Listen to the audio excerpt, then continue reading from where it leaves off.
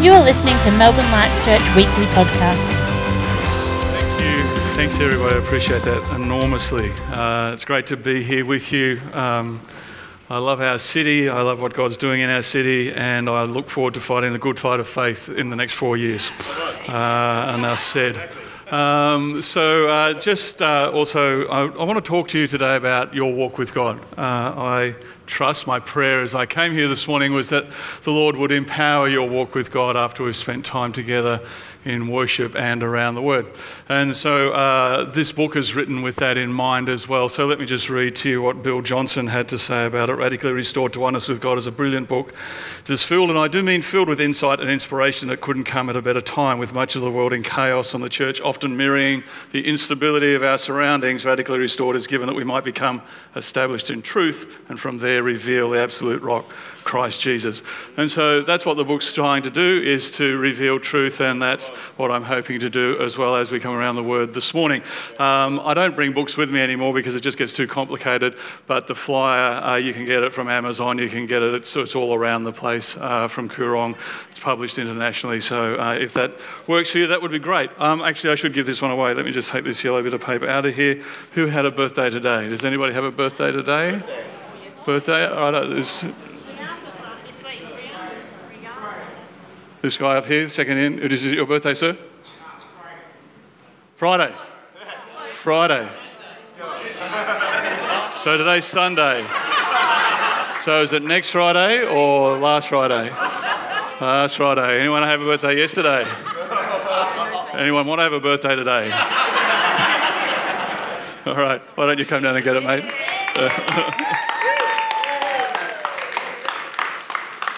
Can you catch? Great. All right, turn with me to John chapter 16, if you have your Bible with you or in your electronic device, as we come around the Word of God together this morning. Lord, I pray that you would just continue to move in our hearts. We thank you for the opportunity to minister to you and worship. We thank you for your goodness towards us all the time. I ask, Holy Spirit, that you would just open our ears to hear what you want to say to us individually and corporately this morning as we come around your word in Jesus' name. Amen. All right, John chapter 16, verse 31. Jesus answered them, "Do you now believe? Behold, an hour is coming and has already come for you to be scattered, each to his own home, and to leave me alone. Yet I'm not alone, because the Father is with me. These things I've spoken to you, so that in me you may have peace. In the world you have tribulation, but take courage, I have overcome the world." I want to begin with the word tribulation here. So the word tribulation here, if you've been around the kingdom of God for any period of time, when we hear the word tribulation, we tend to think about that piece in Revelation called the Great Tribulation, where everything goes south and life becomes a bit difficult. But it doesn't mean that here. This Greek word here means inner turmoil. And so Jesus is saying, in the world you will have inner turmoil. Wow. So today I want to normalize the fact that there are times when you are afraid. I want to normalise the fact that at times you doubt. You doubt the goodness of God, you doubt whether God's there, you doubt whether he's actually going to turn up. But we all have these times because we all have inner turmoil. Jesus actually said we all have inner turmoil. I want to normalise the fact that most of us are insecure in some way or another. We carry insecurity. We're uncertain about where we stand with people. We're uncertain about how people feel about us. We're trying to figure out where we fit in the world. And so inner turmoil are those places inside of us that cause us to be anxious. They cause us to feel overwhelmed. They cause us to worry. And so it's inside of all of us. The person beside you, turn to the person beside you and say, "Thank God for your inner turmoil." And because that's what it says in the book of Romans chapter 5, and we'll get there shortly. But our inner turmoil, and so Jesus is saying, in the world you'll have inner turmoil. He's just acknowledging the fact that we don't cope well all the time, that we feel overwhelmed. And so what Jesus does is he gives us insight into how to deal with those times. And that's what I want to look at today. How do you walk with God when you're in a place of inner turmoil, whatever that inner turmoil might look like? And so the context for this scripture is that a change is taking place, or is going to take place. They've been gathered together around the Lord. They've walked with the Lord. They've seen all these incredible miracles, but now they're going to be scattered. So they've been gathered, they've been overwhelmed by the goodness of God, but something's about to happen in their circumstances that's going to change their reality, and they're all going to be scattered. So where they were gathered, they're now going to be scattered. The thing about change is that change speaks. Change has a voice. Change communicates. Change sends messages. And so you imagine being Jesus and you're coming to the most difficult part of your life. You're going to have to be crucified, and you have an insight into what this means, not just the physical pain, but the spiritual ignominy of all sin being placed upon you. So Jesus understands this, and he knows what's about to happen in his world. So in his deepest hour of need, those that are closest to him that have been gathered around him are going to leave him. So these circumstances are going to speak. They're going to have a voice, and change always has a voice. When you don't have enough money, it has a voice. When you get a bad medical report, it has a voice. When somebody rejects you, it has a voice. And so that voice, it's a message, it communicates and it comes towards you. And what Jesus is saying is that this voice is going to come towards you, and it's going to hit your inner turmoil. And that's what happens to these voices when our circumstances change, when somebody you love and cherish passes away, when somebody dies unexpectedly, when a child changes their desire to be a follower of Jesus and to do something different. All those circumstances, they have voices. They speak, they communicate. And those voices come, and because you've got inner turmoil, those voices are going to hit your inner turmoil. This is life. Welcome to the real world. And so Jesus is saying, what do you do when that happens? Yeah. So he says the voice of you being scattered is going to make it look like I'm alone. He's saying the voice of this moment is going to look like I'm alone, like I've been abandoned, like I've been rejected by the ones that are closest to me. If you've ever been rejected or abandoned, you know it's got a voice. And it's a really powerful voice. And it hits insecurity, and it hits fear, and it hits doubt, and it hits worry, and all that inner turmoil. But Jesus says, those voices, it's going to speak to me, but I'm not going to be alone because I'm in the Father. So the voice still comes to him, but he doesn't respond to it from inner turmoil because he's learned how always to be in the Father. You see, the thing about inner turmoil is that we've learned how to be in our circumstances. And inner turmoil is always connected to our circumstances. When you were growing up, you had moments where you didn't know where you stood, where you were rejected, where you were afraid, where your safety was at risk, where some of you have been abused emotionally or physically or sexually, where things happened to us, where we were rejected by kids in the playground, we were laughed at, we were tormented. And so all of that, we engage with those circumstances, and we had to survive somehow. And so we have these places inside of us where we engage with the voices, but Jesus never went to those places because he was always in the Father. He was never in his circumstances. And so Jesus is saying here, take courage, I've overcome the world. Well, he says, I want to give you my peace. What he's wanting to say to us is, I can teach you how to get out of your circumstances and the inner turmoil that it hits, and I can teach you how to be in the Father. I've overcome the world. I've overcome that place where inner turmoil gets generated out of my circumstances because I've learned how to say in the Father. We see this when Jesus was 12 years old. He's in the synagogue and his mum and dad depart. They think that Jesus is with them, but he's not, and they get 3 days away. I always wonder what sort of parents were they, but anyway. I do watch parents let their kids run around airports as well, and I wonder the same thing, but that's another story. And so then they go, Flippy's not here. And they go back to find him, and he said, what's the big deal? I needed to be in my Father's house. What's he saying? I'm learning how to be in the Father all the time. Wow, very good. No matter what's happening to me, I'm learning how to locate my response in who God is for me, not who I'm trying to become myself. Very good. Wow. And so he says here, I've overcome the world. I can teach you how to do this. And so when you're walking with God, you've got to understand that every day is a teaching opportunity as far as he's concerned. The Holy Spirit is looking for opportunities to teach us how to walk with him and to be in the Father and not in our circumstances. Wow. So I want you to think about when things change for you, where do you go? when you don't have enough money, when you get that medical report, when somebody's rejected you, when you've lost your job, when somebody cuts you off in the traffic and you want to raise a finger, where do you go? What's your response? And so right in that moment, we've got to understand, am I in my circumstances, and am I allowing the circumstances to speak to my inner turmoil, and is my inner turmoil causing me to respond? Or have I actually learnt how to walk with God so that that inner turmoil is completely healed and I no longer need to live there, but I've learned how to live in the Father? That's the opportunity that Jesus is offering us. That's what he's pointing to. You see, the problem that we all face is that we were created to find our well-being and our value and our identity outside of ourselves. It was never meant to be found inside of ourselves. Our value, our well-being and our identity is meant to be found in God, in him. But when we don't have that, when we don't know how to do that, we look for it somewhere else outside of ourselves, and we find it in our circumstances and what we think other people are saying about us, or what people think, whether we're performing well or whether we've got enough money in the bank. And so our sense of well-being is always going to be connected to something outside of us. But is it going to be connected outside of us to the Father, or is it going to be connected outside of us to our circumstances? We've learned growing up without a relationship with the Father to find our well-being, our sense of identity, our value in our circumstances.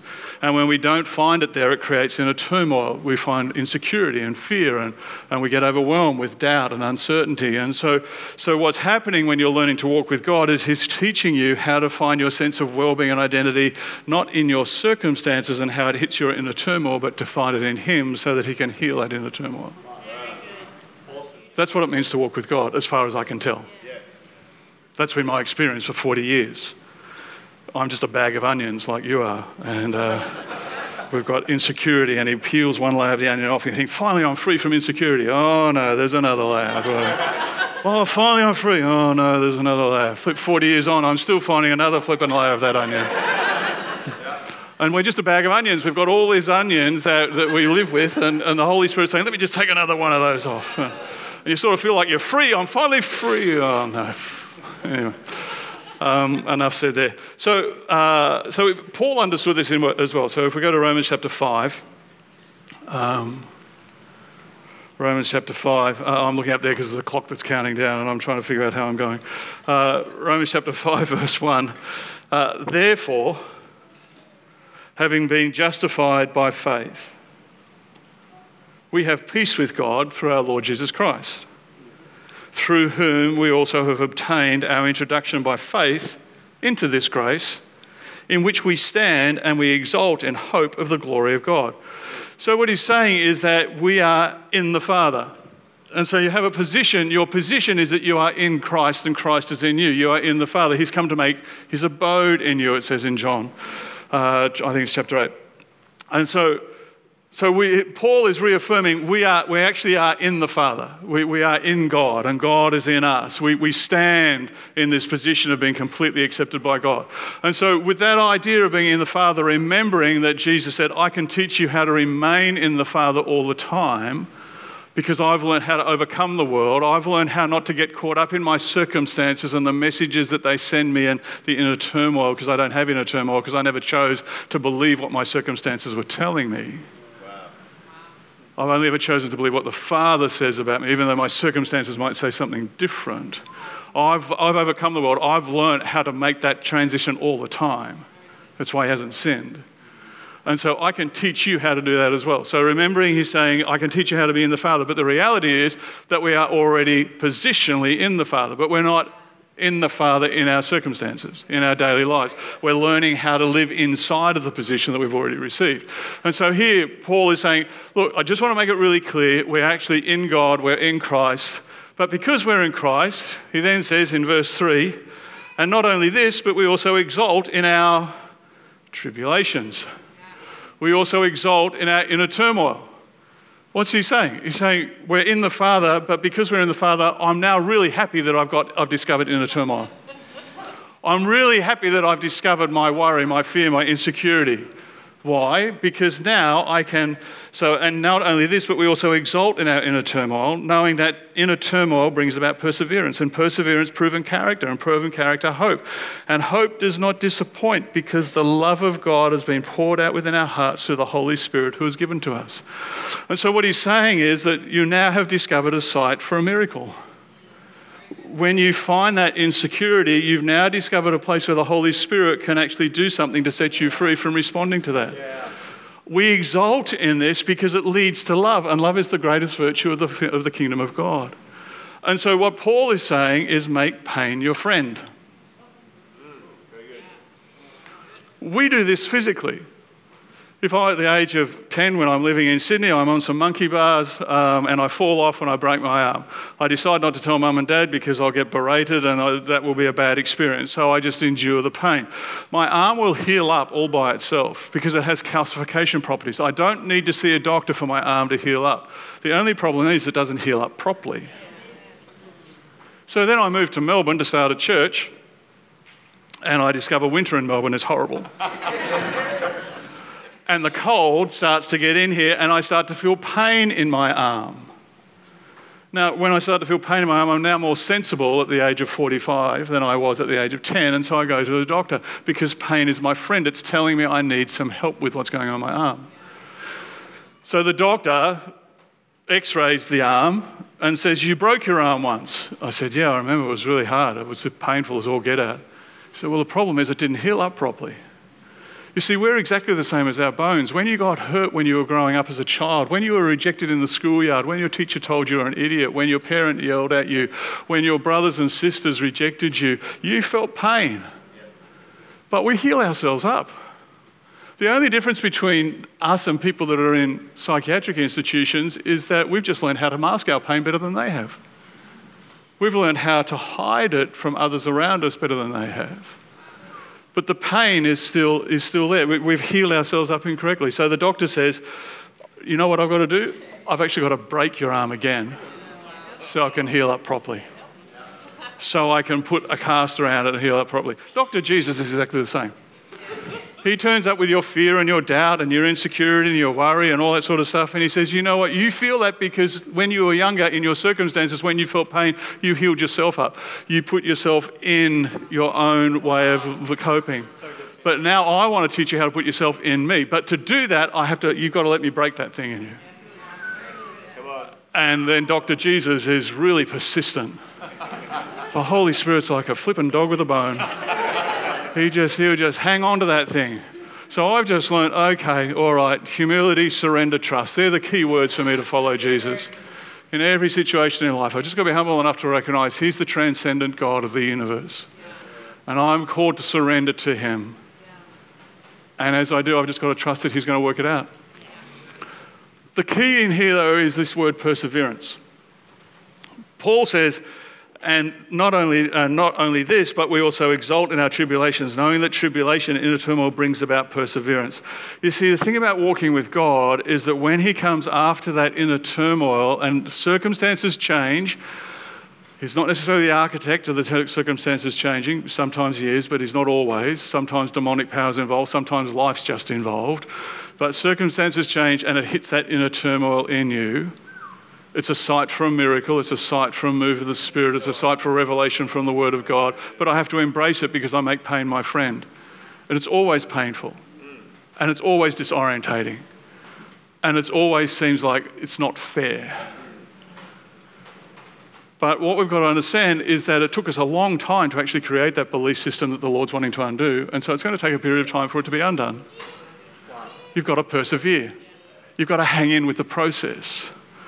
And so it's learning how to hang in with the process, because as we hang in with the process, we learn how to respond correctly to the circumstances that are around us, correctly being how to remain in Christ. So it's one thing to say we need to have faith, but it's another thing to learn how to get to faith when you have doubt. It's one thing to say that we need to forgive somebody who's hurt us, but it's another thing to learn how to forgive somebody that's hurt us.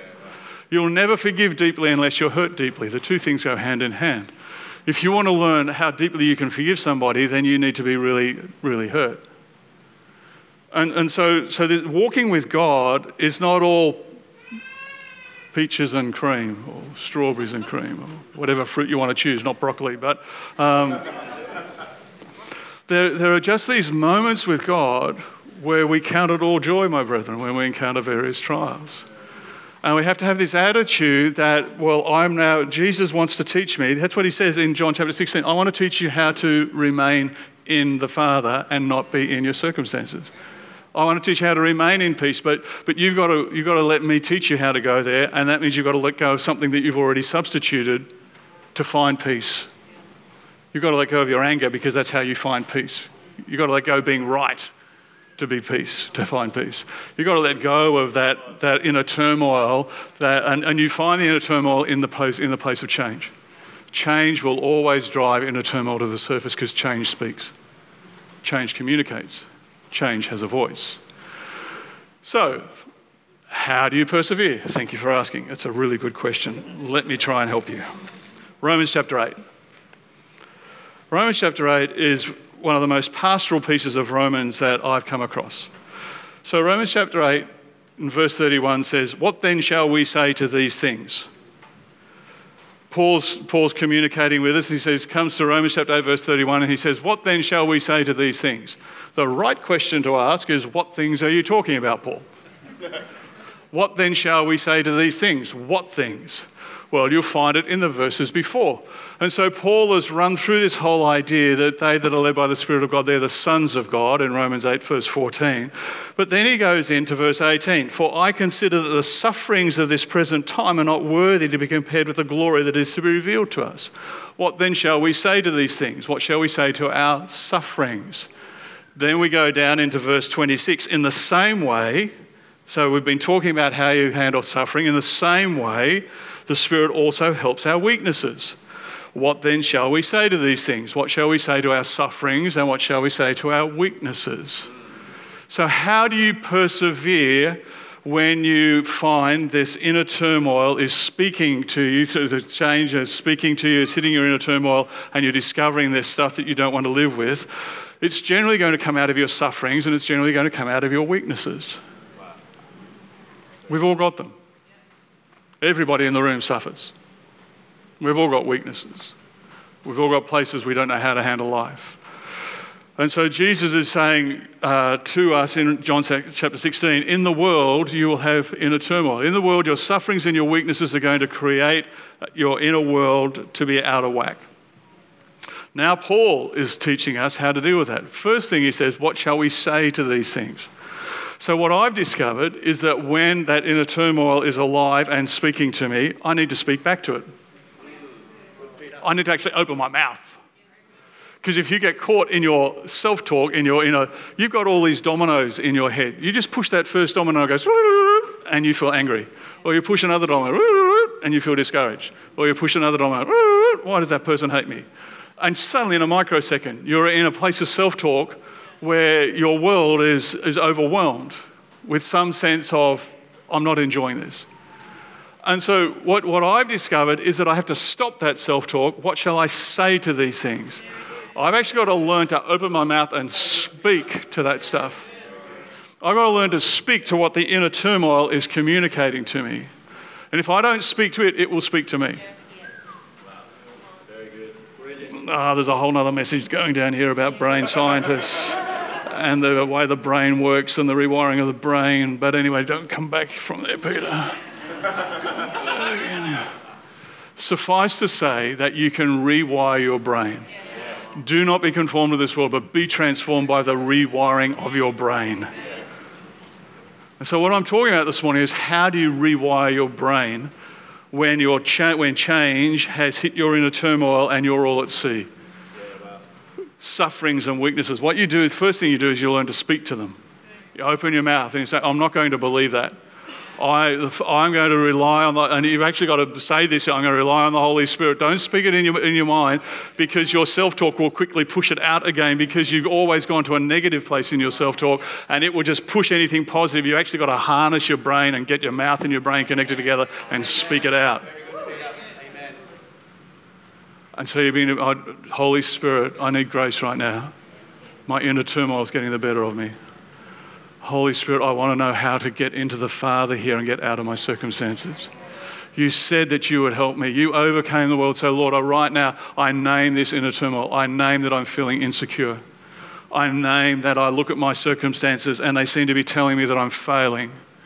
And so I name it. That's what's happening, Lord. I'm actually feeling like I'm failing. And that failure causes me to feel overwhelmed, because when I failed in my father's eye, my natural father's eye, I always felt like I was less than I could have been. And I always felt like I wasn't accepted. And so, Lord, I'm here acknowledging that that's what I'm feeling right now. But I know you accept me. I know you believe in me. And so honestly, listen, this is not just good preaching, it's life-changing if you'll put it into practice. You've got to actually learn to speak to this stuff, because it'll speak to you in your self-talk. In your brain, it'll speak. You've got to actually fight it. This is the good fight of faith. So what then shall we say to these things? What shall we say to when suffering or weakness overwhelms us? Well, he's going to give us a few clues. The first thing that we say is that if God is for us, who is against us? So the first thing that I'm saying is that, God, you're for me. In this moment of pain, you are completely for me. And you are with me in this moment of pain. You're with me in this insecurity. You're with me in this feeling that I'm not being accepted by people. And so, but your Bible says that your word says that I am accepted by you in the beloved. And that you accept me as I am. We sang about it this morning. But the question is, do you believe it when you're under pressure? It's one thing to sing it, and I thank God that we sang it together this morning. But when you're under pressure, who you are under pressure is who you really are. There's another message that just popped up, and it's coming back in. And so, what then shall we say to these things? If God is for us, who can be against us? You are with me in this pain, Lord. Your abode is in me. Jesus is in me. You're right here with me. You're in this pain. And as I name it, and as I repent of it, and as I ask for grace, you are going to turn up. If God is for us, who can be against us? The next thing that we say is, if he's given me Jesus, surely he'll give me all other things. If I'm born again and I'm saved and I'm living in right relationship with God, if I've got the prize, then he's going to give me everything else as well. And so you do have an answer for me, Lord. There is an answer in here. Remembering that you've got to persevere. Remembering that you've got to hold the course. Remembering that just by doing this once isn't going to fix it. You have to hold the course, and you have to keep figuring out how to come back at these things. It's like if you want to be one of the great musicians of the world playing piano, you've got to do your keys every day. You've got to go up and down those scales, and you can't just ever walk away from the basics and the fundamentals in anything in life. If you want to be a great football player, in brackets soccer, then you've got to do the dribbling skills. You've got to do the passing skills. You've got to do the stuff, because what you're doing is that you're teaching your body how to respond in any circumstance. So what we're doing here is we're teaching our brain how to respond. We're teaching our brain to actually get conformed to the Word of God. And so we've got to hang in with the process. The next thing that he says, so what then shall we say to these things? The first thing is, if God is for me, who can be against me? The second is, if Jesus give me Jesus, surely he'll give me all other things. Then in verse 33, who will bring a charge against God's elect? One of the things that will hit your inner turmoil is when you feel like you have failed. Well, a charge is telling you that what you have done is not good enough. You get charged, and other people will actually charge you. Your boss will charge you, or your neighbour will charge you that you've done something wrong. And you'll feel guilt, you'll feel shame, you'll feel overwhelmed. Who brings a charge against God's elect? There's all these charges inside of your inner turmoil that you've brought with you from your childhood and your adolescence about whether you fit and whether you're valuable and whether you have any sense of worth. Those charges are aimed at what you do, but you've got to learn how to speak to that as well. So who will bring a charge against God's elect? He says, this is what you say to that. God is the one who justifies. So when that self-talk is telling you shame and guilt and you're no good, you're saying, but Jesus has justified me and I'm accepted in the beloved and I've been chosen by God and I'm holy. And so, I might have failed and I might have made a mistake, but it's not the end of the world because God has already justified me. We sang about that this morning as well. Singing about it and practicing it are two different things. And so we've got to learn how to speak to these things that, this is how Jesus actually helps us to be in him.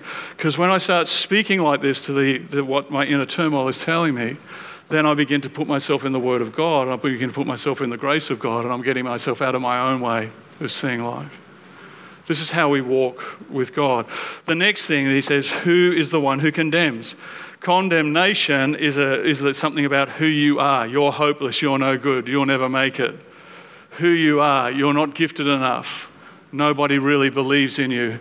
There's this condemnation that hits all of us. So what do we say to condemnation? Well, Paul helps us out with that as well. Christ Jesus is he who died, yes, rather he who was raised, who's at the right hand of God, who also intercedes for us. Jesus is never condemning you. He's always praying for you to flourish. God doesn't know how to condemn you. He's got no reason to condemn you because he condemned Jesus for everything wrong that you've ever done. Every part of weakness and suffering. And so what we've got to do is that when we feel that, when we hear that self-talk, we speak to it and say, no, I'm not going to listen to that condemnation because Jesus is interceding for me. Amen. Jesus is only saying great things about me. Jesus is saying that I'm the apple of his eye. Sure, I make some mistakes and I need some help, but he doesn't turn it against me. It's just a site for another miracle to take place. And then the final thing that we need to say, so first of all, if God is for me, who can be against me? If he's given me Jesus, surely he's given me all the other things. When I feel that I'm charged, I need to say God is the one who justifies. When I feel condemnation, Jesus is interceding for me. The fifth thing that speaks to us is our circumstances. Who will separate us from the love of Christ? Will tribulation or distress or persecution or famine or nakedness or peril or sword? So our circumstances will speak to us, and we need to learn how to manage what they say to us and how they inform us. So now we're right back at the very beginning about how change has a voice that hits our inner turmoil and causes us to respond. And so Paul says, but in these things we overwhelmingly conquer through him who loved us. What we've got to do is continually find our way back to the place that God loves me. And he loves me because I breathe. Generally, we've all been raised to feel love on the basis of our performance. Right behaviour equals right relationship. But the fact is that God loves me just because of who he is. God is love. It's got nothing to do with what I do. It's got everything to do with who he is.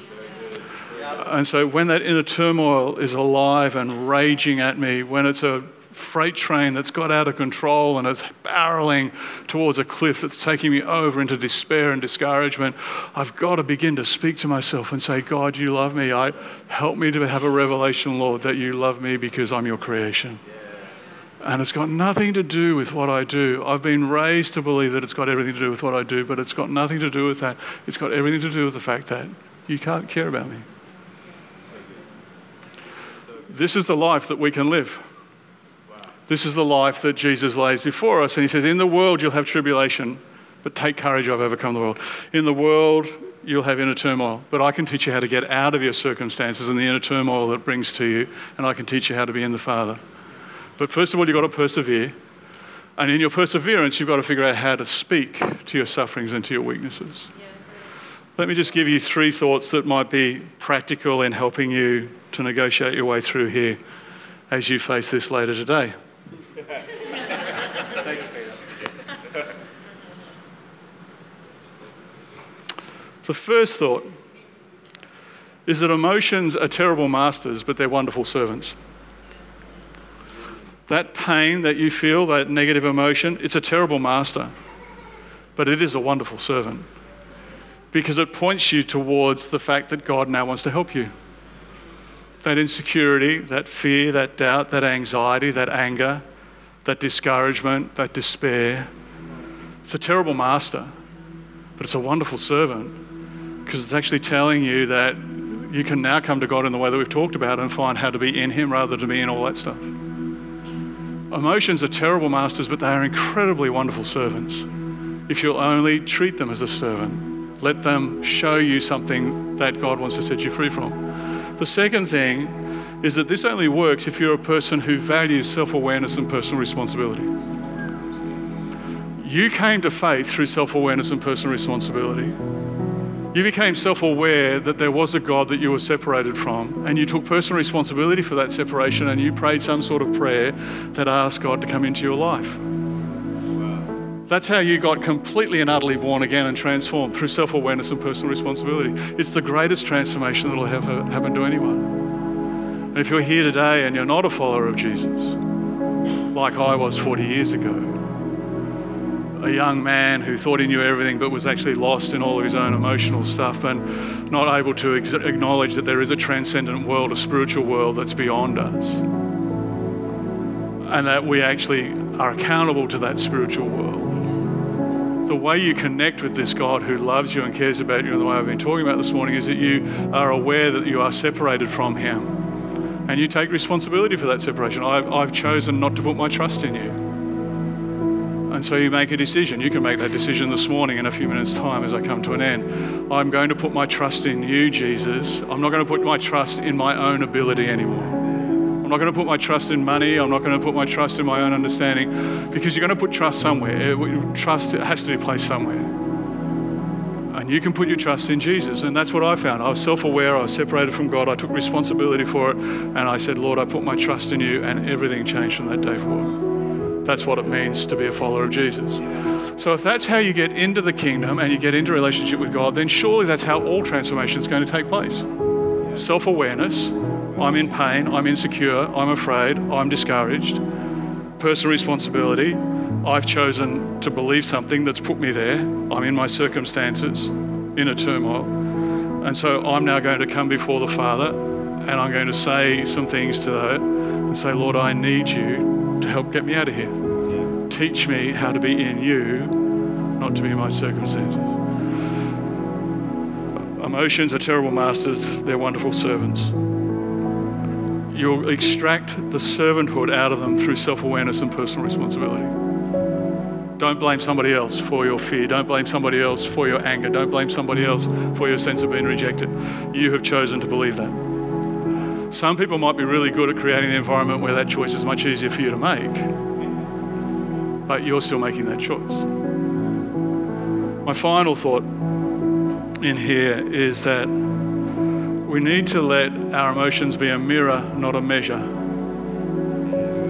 We need to be able to look at our emotions and, through self-awareness and personal responsibility, own them as my stuff, not let them be a measure where I measure somebody else's behaviour and say, if they only stopped doing that, I wouldn't be feeling this. Or use it as a measure to condemn ourselves and say, I'm hopeless, I'm no good. We're not called to measure. As followers of Jesus, measurement has been dropped. It's all been dealt with. It's about mirror. It's about looking at things and what can I learn from this? And what measure says, measure listens to charges and condemnation and listens to bad circumstances. It says, I'm hopeless, I'm no good, nobody loves me, everybody hates me, I'm going to go eat some worms.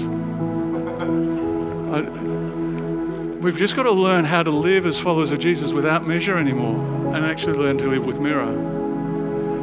Is this easy? No. Is it challenging? Absolutely. Does it bring life and freedom? Completely. I've learned this is one of the key building blocks for how I've walked with God for the last 40 years. And as I've learned to walk with him like this, I've actually become more like him, and I've become the person that I always dream about being. And so I trust that it's been helpful for you this morning in some way. Let's all just thank you.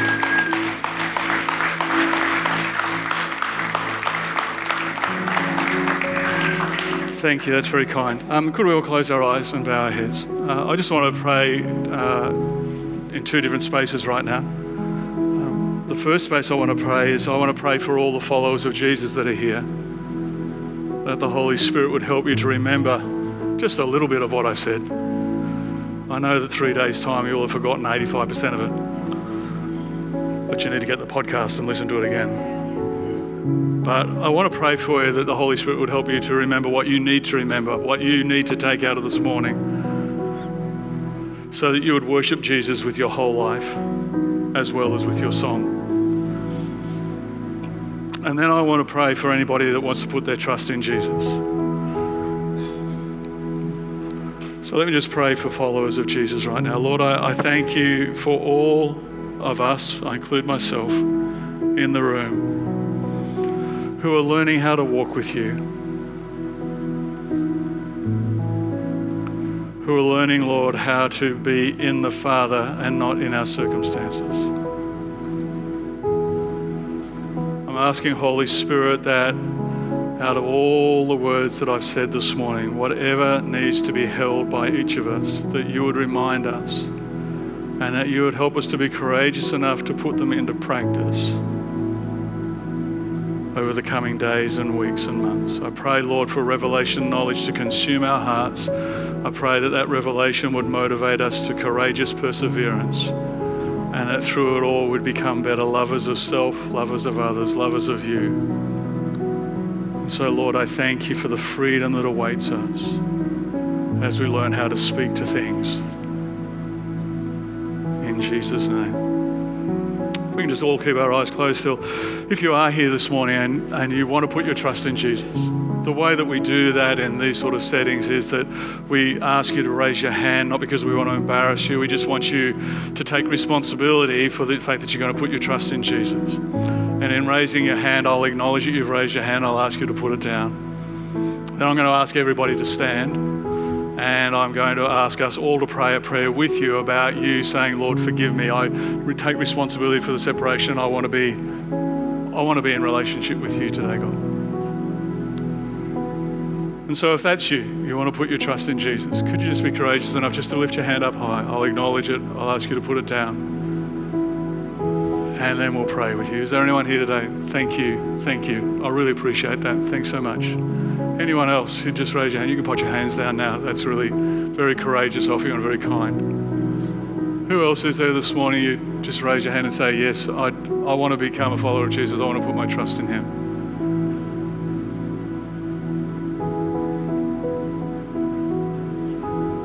Anyone else at all, just as I bring this to a close? Just slip your hand up. Awesome. Could we all stand?